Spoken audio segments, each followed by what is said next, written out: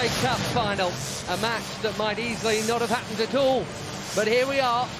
It really did so well, as Mason Mount has there to rob Xhaka. Mason Mount!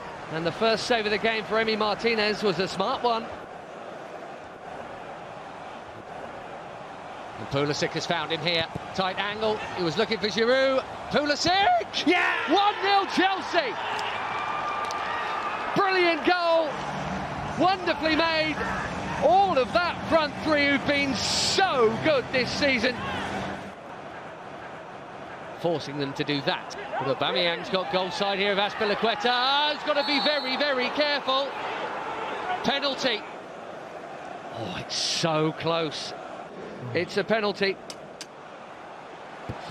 And he scores. It's all levelled up. Arsenal 1, Chelsea 1. Bellerin on the charge. And, Christensen in with a good tackle, but Pepe has found Aubameyang here. And still Aubameyang! It's 2-1 Arsenal, he's done it again. And having trailed early on, Arsenal lead Chelsea by 2-1 with a quarter of the 2020 Cup final to go. Hello, hi, welcome to the dugout. Whether it's morning, afternoon, or evening you're hearing this. This is Blaze. This is the first time I'm actually doing this, so if I'm nervous, you'll have to forgive me for this. But this is where we bring you. Actually, it's only me. Yeah. So this is where I bring you the best of football and generally sports this week, throughout the week entirely. So yeah, what you've just heard was the highlight reel for the FA Cup. So I think that's the best way to start. Let's start off with Chelsea, and we'll start off with Christian Pulisic. He's been good since like the restart, since the Premier League came back, and it's not actually it's not a surprise that he was the first one to get on the score sheet in like the 4th minute or something, and it's Arsenal old boy Olivier Giroud who teed him up to actually dink one past Emiliano Martinez, and yeah, generally Chelsea started well. In the first like 20 minutes, they overran the Arsenal midfield. Then after like the drinks break, what was it? Yeah, after drinks break, like Arsenal completely turned around the game. Chelsea completely fell off, and it was hard for them to come back. Chelsea, after running riot for like the first 20 minutes, walitembelea watu mbaya sana man. Arsenal actually grew back into the game. Like they started winning their midfield battles, aerial balls, everything. Ceballos and Xhaka actually got back into the game, and Arsenal thought they had scored through Nicolas Pepe, the crown jewel of Ivory Coast, 72 million pound winger from Lille. Actually scored a world class goal, pitch of a goal, but it was actually ruled off for an offside in the build up. But Arsenal wasn't to be held back for long because Azpilicueta, Arsenal go back and attack again. Then Azpilicueta brings down Aubameyang, and there's no way the Gabonese shooter is going to miss against Caballero. There's literally no way he's going to miss in the form that he is in. And after that, basically Chelsea were off. They were done. Everything, nothing came off for them. Um, for most of the first half, like they were in their own half, Arsenal pinning them into their own half. The second half actually started badly, very badly for Chelsea. Christian Pulisic being subbed off at around like the 47th minute after pulling his hamstring while he was taking a shot. He was replaced by Pedro. Then Azpilicueta goes injured, replaced by Christensen, and my God, you can't, as in for real, you can't replace Azpilicueta with Christensen. I know that's like the only option they had, but it's a massive drop off in quality. Arsenal's second goal was a thing of quality from Aubameyang, from Pepe, from everyone involved in the build-up. Nicolas Pepe steals the ball steals it from the midfield, drives into the box, cuts back, plays it on to, I think it was Oba or something. Yeah, yeah, plays it up to Oba. Oba stalls, kakata ma defenders nini nini, then dinks it over 39-year-old Willie Cavalier to make it 2-1. Yeah, it was that simple. One thing that actually stood out in the entire game was the poor officiating. Anthony Taylor cannot officiate to save his life. That Kovacic yellow card, it was rather harsh. Haikuwa inafaa kwa yellow card. He had the lightest of touches on on Ceballos or Shaka, I don't know. Ilikuwa moja au ili sijui either, but it wasn't a bookable offense.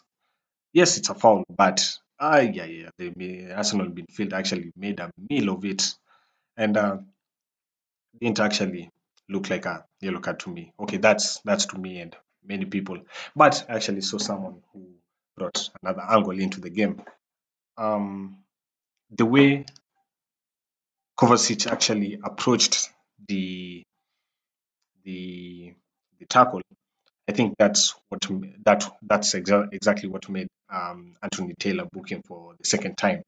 And I'm sorry, but it wasn't a yellow card. That one, Chelsea were absolutely shafted, completely shafted in that game.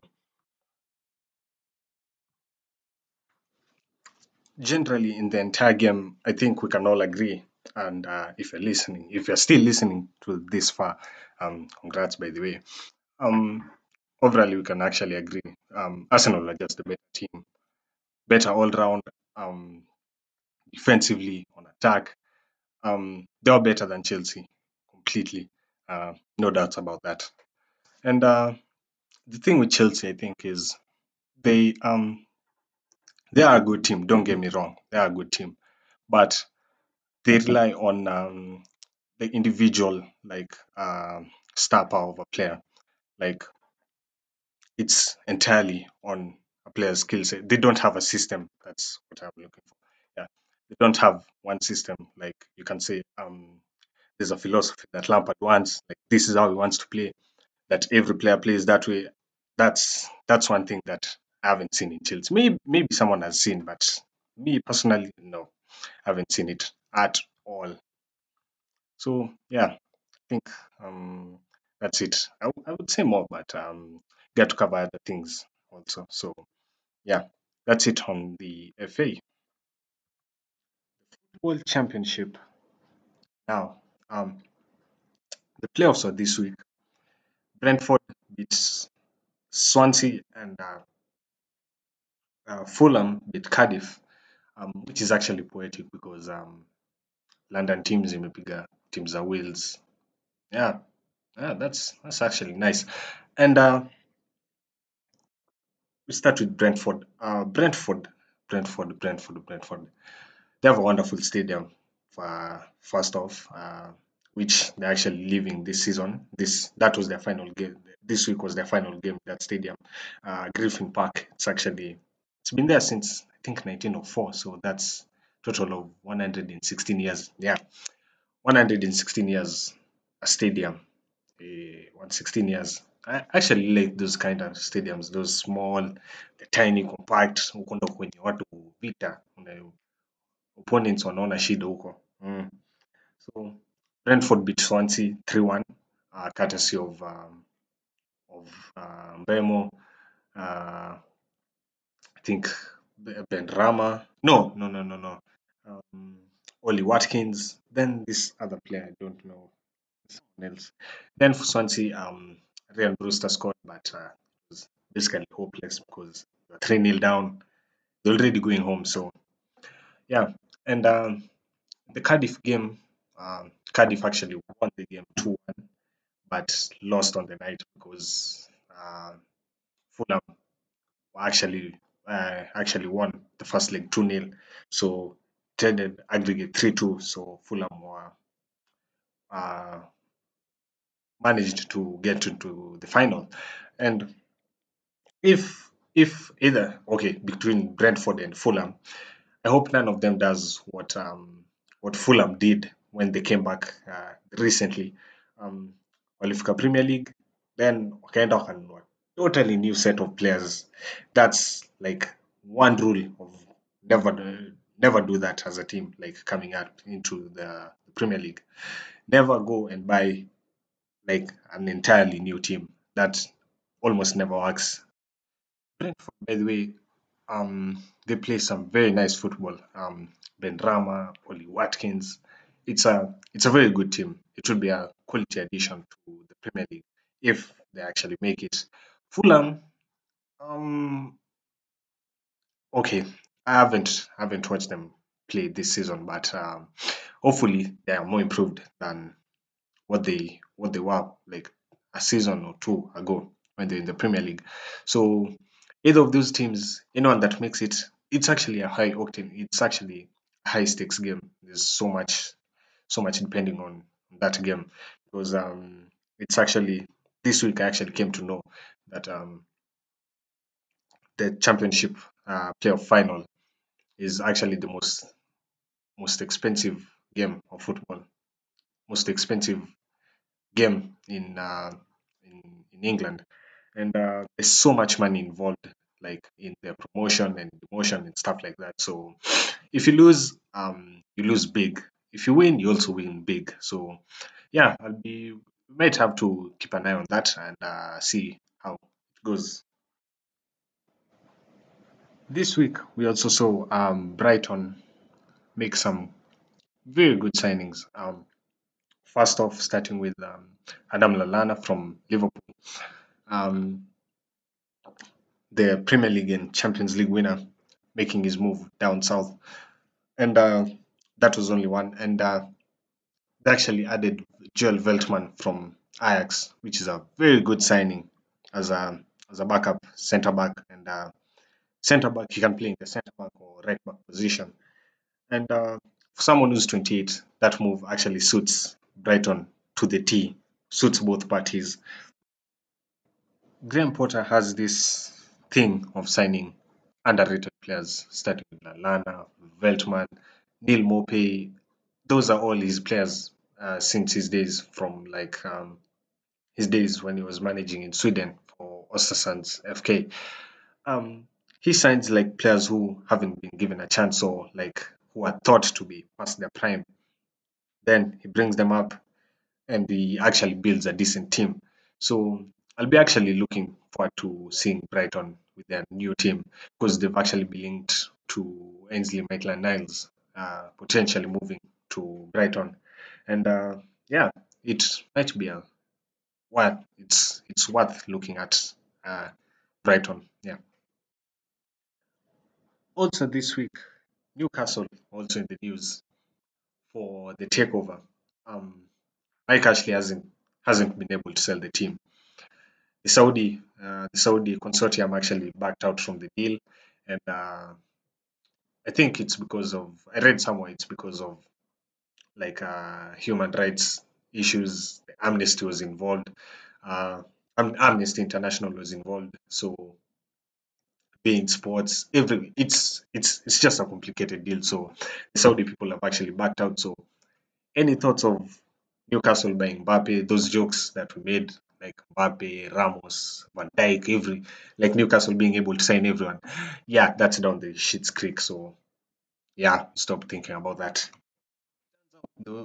Turns out those Saudi people are actually dodgy people. So yeah, the league's owners association or something of the sort had some issues with them, so they weren't allowed to actually go through with the purchase of the club. So to the Newcastle fans, there are actually any Newcastle fans in Kenya? I think don't know. Haven't ever seen any. Anyway, so any thoughts of the takeover? Yeah, yeah, nope, nope, nope, nope, nope, nope. It's not going through.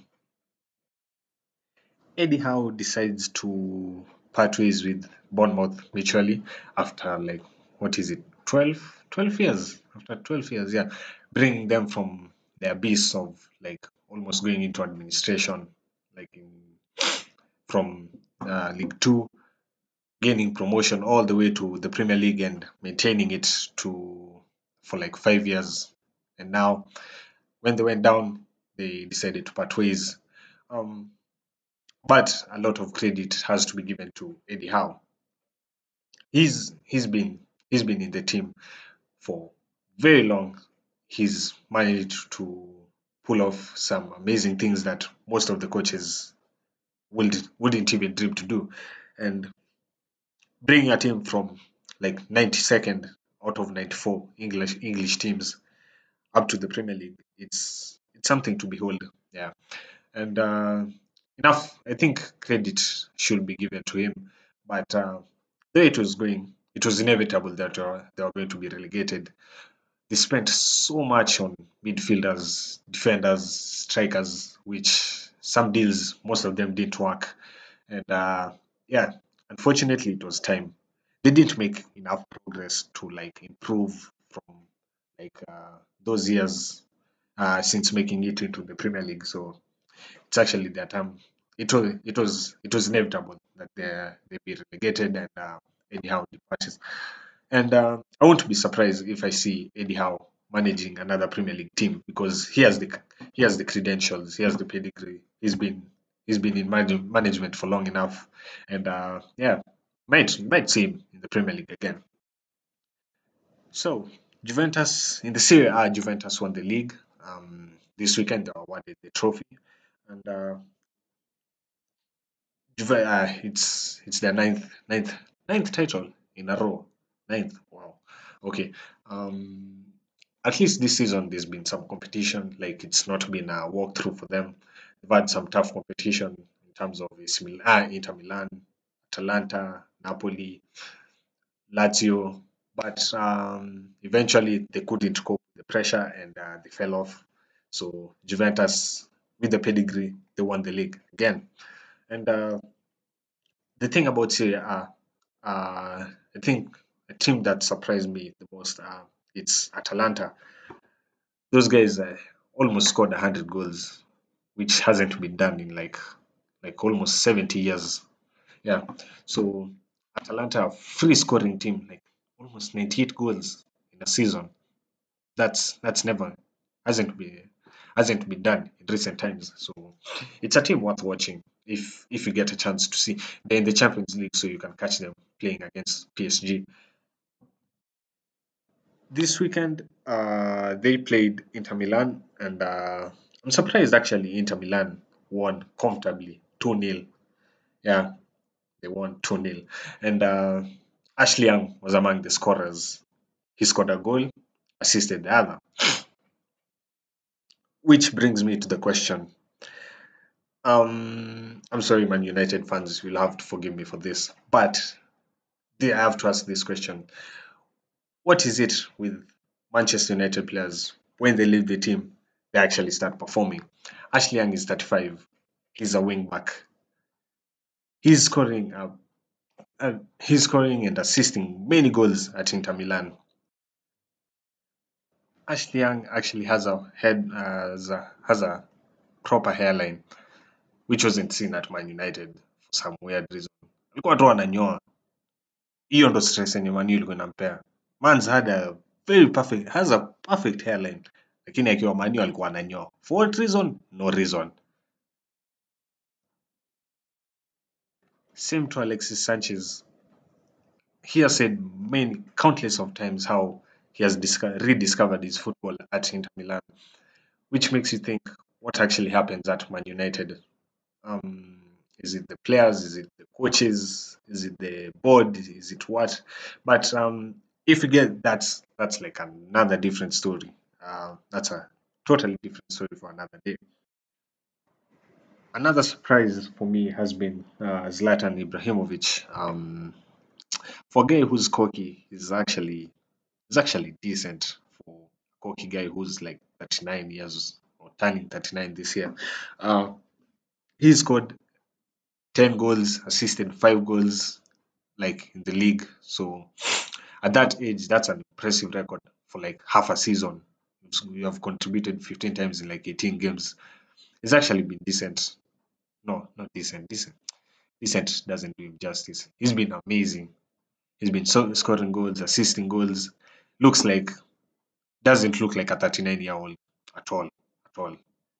That's Zlatan. The thing with him, he talks and he backs it up.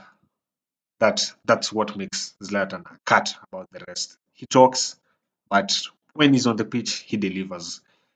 Now he's helped AC Milan like go back to. I think they've actually they've what is it?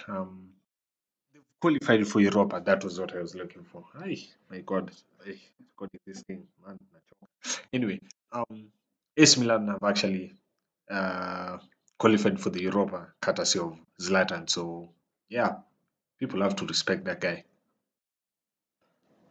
In the Formula One this weekend, actually didn't watch the race, so but I've caught glimpses and a few highlights of it from Twitter and YouTube, and it was a mad race in like the last few laps. A day to forget for the tire manufacturers, Pirelli. Um, Everyone seemed to have like a puncture or something. Like the tires were getting the soft. Was it the soft tires? Yeah, soft tires look to be absolutely horrible. Um, Bottas had a problem with his front left tire. Carlos Sainz had a problem with his front left tire. Hamilton had a problem with his front left tire. So it wasn't a good watch for like the Pirelli, but for us fans, yeah, we like that. We like that kind of like that kind of drama. And Hamilton recorded his seventh British Grand Prix win, and it's like a record for home wins for a driver. And he made it by like virtually limping into the finish line on a with a punctured front left tire, and left much to be said about the Pirelli, the tire makers. Another thing that caught my eye is obviously on Twitter, people calling out drivers for like not kneeling for the Black Lives Matter, and it actually makes sense. I get why people are actually enjoyed because these drivers are saying kneeling is too political or doesn't do much, but they're saying this but not offering an alternative. They're not educating people. They're not like signing petitions or something of the sort.